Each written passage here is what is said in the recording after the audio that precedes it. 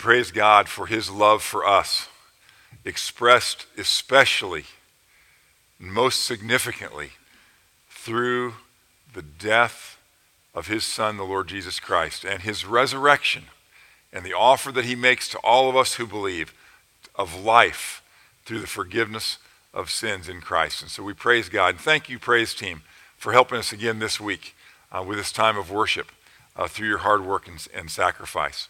Let's bow together for a word of prayer. Heavenly Father, we want to thank you for the peace that we receive whenever we consider your word and your presence in our lives. You know the turmoil of the world that we're living in right now. And we don't know the worst turmoil. We know there are places that are in much more upheaval than we are. But Father, for us, these last few months, and then especially these last few weeks, have been especially troubling. And we thank you that when we come together like this, when we surround ourselves with your people, when we're filled by your Spirit, when we look into your word together, that you give us a special sense of peace, a peace that your word describes as surpassing all understanding. And we thank you for giving us that peace even this morning. And we pray that you would fill us with that perfect peace as we consider your word together. And that you would use us as not only those who believe your word, but also those who by the power of your Spirit will endeavor to live your word in our families, in our workplaces, in our communities. That you might shine through us and that you might use us to help others also come to know you, so that they can also have this wonderful peace and relationship that we share through Jesus Christ. And it's in his name we pray. Amen. This morning I asked one of the men on our sound team how things are going. And he said, "Oh, nothing out of the ordinary." And I thought, that is the greatest description I've ever heard of all the things that we're going through right now. Nothing out of the ordinary. They said, well, remember, it's a new ordinary. And if we've learned anything, we've learned that there's no such thing as ordinary anymore. And last week, as we had that wonderful opportunity to gather together under our trees that the Lord has blessed us with here on the Midway property, we spoke or looked into God's word together concerning the unity of the body of Christ, which is so important for us during these days. But this morning we want to look at that at a different kind of unity, a unity that goes even further than the unity of the body of Christ, and that is the unity of all of God's created beings, all the human beings that God has made, and the special unity that we share in a special way because he is our creator. I'd like you to turn in your Bibles in the Old Testament to Genesis chapter 9. We're living in a time in our country and really around the world where we are facing division like we've never faced it before. Now, there have been many, many times of war in our world and in our country that were obviously times of great division as well. But what's going on right now is, I think, unsurpassed in terms of the kind of division that we have within our own nation. And so I'd like to read a passage from Genesis chapter 9, which is after the flood, as I shared about the flood again this morning with the children, with the puzzle that we had made. And I want us to think of these words that the Lord gave Noah as he was starting over again with his family, starting to repopulate the world after that destruction of the flood. Genesis chapter 9, starting with the 6th verse. Whoever sheds the blood of man, by man shall his blood be shed. For in the image of God has God made man. I'm going to read that again. Genesis chapter 9, verse 6. Whoever sheds the blood of man, by man shall his blood be shed. For in the image of God has God made man. It's very interesting that right after the flood, God gives Noah, he gives him a number of commands, but this is one of the most potent and most important. It's interesting why, with just a handful of people, Noah and his wife and their 3 sons and their wives, why he would make this statement about the importance of every single human being. And that's what this statement is. It's a statement that also serves as a foundation in many people's minds for capital punishment. That's not the subject that we're going to be discussing this morning. And there are lots of other issues besides this foundational verse that come into play into capital punishment. So we're not going to get into that. But more importantly than capital punishment, this is a foundational verse concerning the importance and the integrity of every single human being in the world. Before the flood, we won't look to it right now, but I would encourage you to look back to Genesis chapter 6. Before the flood, we see that the Lord described the world through Moses, the writer of this book. We see that he described the world as full of violence. It was a very, very violent place. People were hurting each other, were killing each other, and those kinds of things were rampant. Now, as things are starting over again with Noah and his family, God is very careful to let them know that he doesn't want the world going that direction again. And so he very clearly says to them, every single human being that you're going to have as children and grandchildren and great-grandchildren, and then beyond that, all the children that will ever be born, that every single one of them is going to be special because they're created in the image of God. Just like Adam and Eve were created in the image of God we read that in the first 3 chapters of Genesis. The same thing is true of every child born from the time of Noah. Born, created in the image of God, and therefore special and important and deserving respect and care. And it's important for us to remember that these days, because there is so much talk of racial discrimination, there is so much talk of racism, and there's so much talk about it because there's so much of it. And we as God's children, we've been singing about ourselves this morning being the children of God. And remember, there are 2 different kinds of aspects of us being children of God. There's the first aspect where everybody that's ever been born are children of God because God is our creator.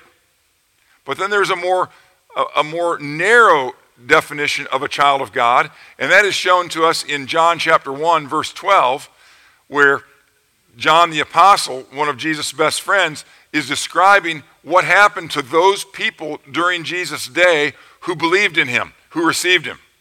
See, most people didn't, but some did. And he says, to those who received him, to those who believed on his name, he gave the right to become children of God. Now, they were children of God in a certain respect before that because they were created by God. And because of that, very special. Because of that, very significant. Because of that, very important. Because of that, worthy of respect. But then there's another level of being a child of God, and that is when we believe in Jesus Christ, the only Son of God, the only begotten Son of God, when we believe in him, we become his children in a different way. We become his children not just as created beings, but we become his children as in being a part of his family. Which again, also is a very, very special relationship. But when we think of ourselves as children of God in the sense that we've received the Lord Jesus Christ, then we have an extra responsibility to live up to this honoring of all mankind, of all different colors, of all different races, of all different socioeconomic levels and all those kinds of things. All different nationalities, all different languages, that we have the responsibility and the opportunity in our relationships, in our work, even within our families, we have the opportunity to honor all of God's people in the sense that they've all been made in God's image. And as believers in Christ and special children of God, in that special covenant relationship with God through Jesus Christ, we have an even higher degree of responsibility to honor all people. Now I want us to turn also to Galatians chapter 3, where we see that this idea of God making all of us special in his creation is also true within the body of Christ. Galatians chapter 3.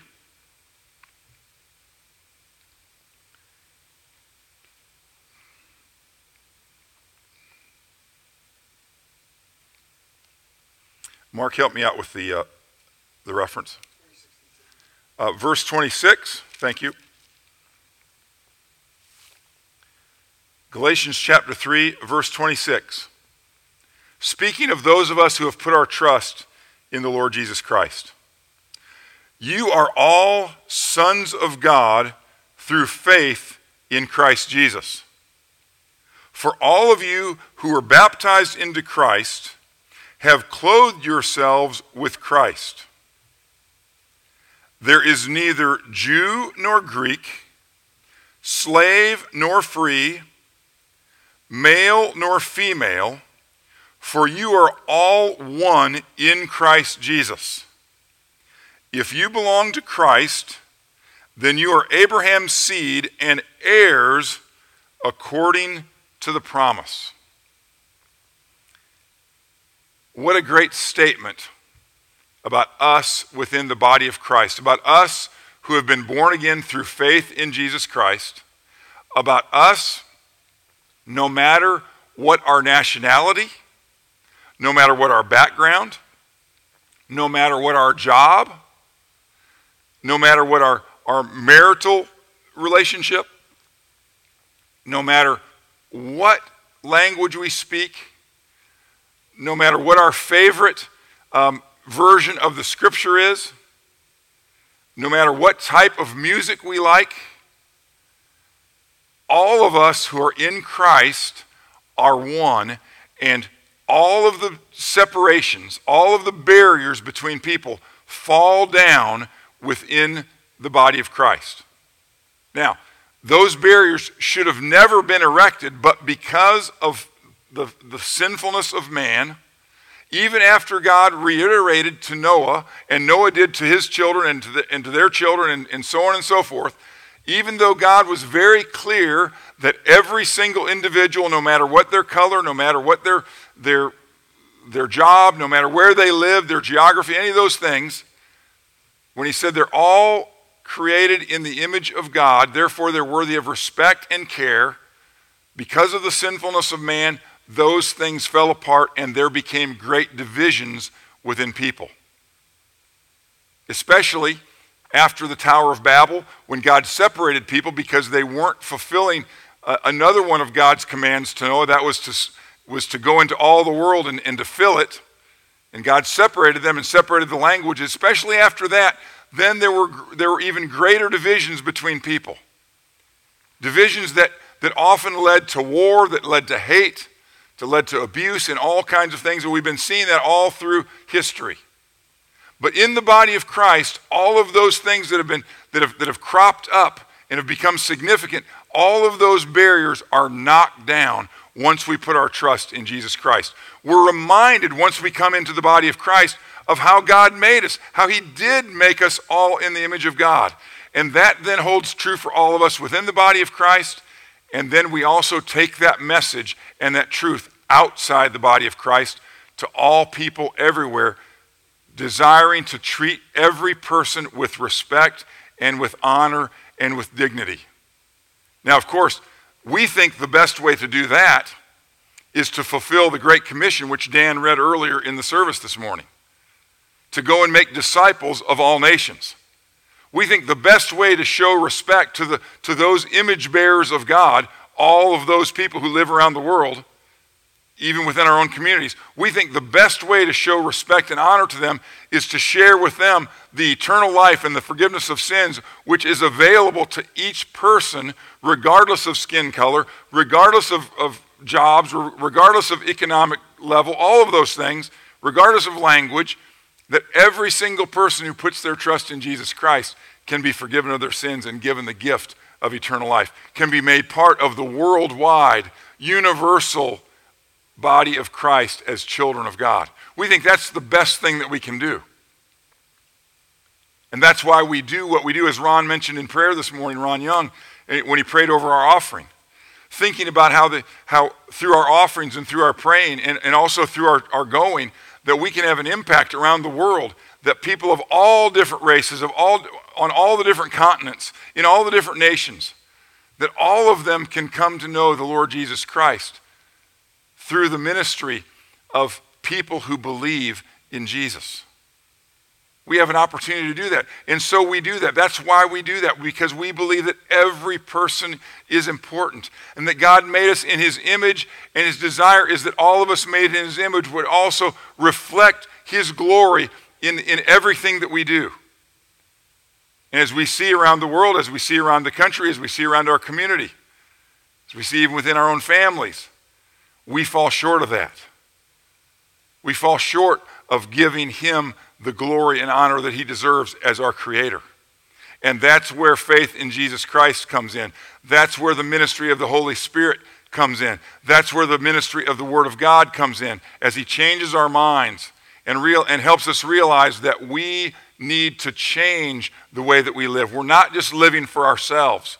We're not just living selfishly. We're not just trying to get all that we can for ourselves, but we recognize our place, our responsibility, our opportunity to help everybody who's made in the image of God, which again is everybody, to know what it means to be a disciple of Jesus Christ, to know what it means to be a real child of God, to know what it means to live in light of the fact that we have eternal life. And so we have this great opportunity as the body of Christ to let the world know that God thinks every single one of them, everywhere, of all races, of all conditions, that every single one of them is significant, is important, is worthy of respect, and worthy of defense. That's why when we see the news, we're appalled when the man in Minnesota or the woman in Louisville are what appears to be, by all accounts of the videos and everything, just mercilessly killed, murdered. We're appalled by that, because every single person is made in the image of God, and every single person deserves respect and honor. Even if, regardless of what of what they're involved in, that's not even an issue. Every one of us is deserving of respect and care and good treatment. Now, as we look through the history of conflict, some of us in our class were thinking yesterday was June 6th, not only mine and Sherry's wedding anniversary, but also the anniversary of D-Day. And in our class, we were thinking about what those young men particularly went through to secure freedom for us. You know, during a time when our freedom was definitely being threatened. And when you look at time of war and you look at the way that men treat each other in time of war, it is a horrendous, awful thing. And the same thing happens in domestic conflicts. When our streets look like they were at war over this past week. And we see the terrible images on television and streaming on our phones and all those kind of things of the conflict between police and those who are demonstrating, and in some cases taking their protests further than peaceful protests and going into rioting and things like that. And we see the horrendous treatment of people by police, and we recognize that according to God's word, Romans 13 in particular, that there is a time when the government that's charged with caring for the people within a country, or caring for those people within the country from outward forces as well.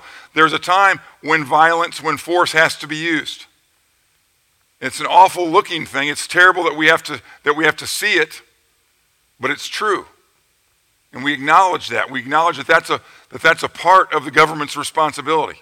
But that doesn't change the fact that they do everything that they can to treat every single person the same, regardless of their race, regardless of their socioeconomic background, regardless of where they're from, their language, and all those kind of things. And as we watch these things take place, we have to be very careful as the children of God, believing in Jesus Christ, not to let those dividers within us creep back up and say, you know what, I can't stand that kind of person, or I can't stand that kind of person because look at what they're doing. We have to remember that when we see those images on television or on our phones, that we're seeing individuals. We're not seeing groups of people.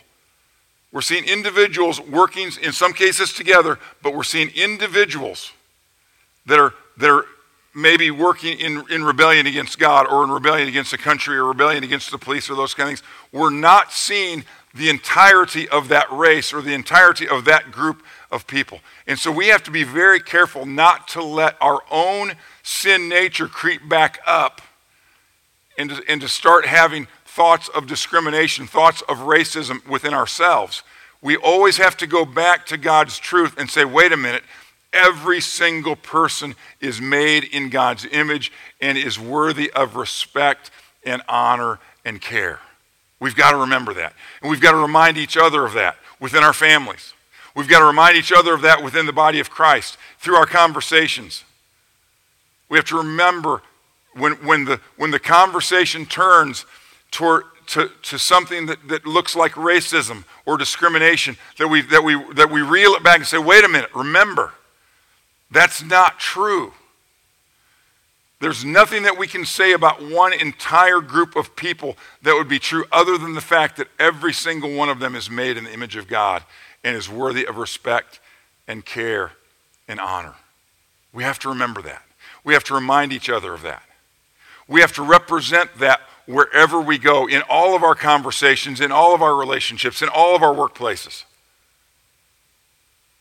We have to be careful how we identify ourselves within those conversations. We have to be careful to always remember that we represent the body of Christ, that we represent the Lord Jesus Christ, that we represent the God who said, every man is made in my image. We have to remember that. We have to remind each other of that. And so, as representatives of His in this world, let our conversation, let our comments reflect the dignity of every person, regardless of what they're involved in. Even in wartime, to recognize the dignity of our enemies. That's why the Lord Jesus Christ could say in the Sermon on the Mount that we need to love our enemies. Even in the process where war is going on and lives are being taken, there is still an aspect of love and respect and honor that has to be used even in those conflicts. We are people who have been made in the image of God. We ruined that relationship. We messed that image up in many ways through sin, and then we were redeemed, bought back by the work of the Lord Jesus Christ when we put our trust in Him. And so we are the ones who have the opportunity, the special opportunity, to look at people without the color of skin, without the socioeconomic background, without the language barrier. We're the ones that are able to look at people the way God intends us to look at people, as made in His image, worthy of that respect and honor and care. So, as we watch the images, as we listen to the political debates, and as our blood begins to boil when we see things that are happening that should not be happening because of our knowledge of God's Word, and we know these things, as our blood begins to boil, we need to scale it back, turn it off, call a friend, whatever the case may be, have a time of prayer, and remember, wait a minute. I'm not thinking clearly, and I'm not thinking carefully, and I'm not thinking correctly right now. I'm being overcome by emotion. I'm being overcome by the images, and I can't let the anger take over my life, and I've got to remember why I'm in this world. And let those thoughts, let that fight that we're having within ourselves, let those things bring us to prayer, because it's through prayer that the real changes are going to take place that need to take place. We can't count on this coming election to bring about all of the necessary changes in legislation and all of those kind of things. We can't let this next election, we can't think that that's going to bring the solution to all of our problems. Hopefully, every election will bring the solution to some problems. But all of the problems of our country, all of the problems of our world are not solvable by government and by legislation. They're only going to happen through God working in the hearts of men and women and boys and girls of all colors, of all levels of economic opportunity, of all languages, of all cultures and customs and all these kinds of things. It's only going to happen as God changes their hearts, as He's changed ours. We have to remember, the only reason that we are His special children, according to His Word, is because we've put our trust in Jesus Christ. Not because we're some special kind of people, but because we've put our trust in the special one and only Son of God. That's why. And so that should be our major desire, our major goal. As we see our country in division, as we see our country in conflict, as we see this tremendous political divide, while we have the opportunity and responsibility as believers to be involved in the political process, it's open to us. We're allowed to do it. We should do it. And I encourage all of you, even on this Tuesday, to go vote. Vote on these issues that are important to you, that you see and understand through the Word of God. But remember, the main issue that we're involved in, the main issue that we think is important, is that people of all different kinds within our country would come to faith in the Lord Jesus Christ, so that their sins can be forgiven, so that they'll have the hope of eternal life, and so that they can begin to live their lives for the glory of God. That's what it's about. That's what our lives are about. That's what the church is about. That's what the body of Christ is about. That's why Jesus gave that commission to His disciples. He said, regardless of where you are, in all the nations, make disciples, baptizing them in the name of the Father and the Son and the Holy Spirit, and teaching them to obey everything that I've commanded you. That's what He wants us to do. That's where He wants our focus to be. And so let's keep that in our minds even as we watch these things unfold and unravel before us.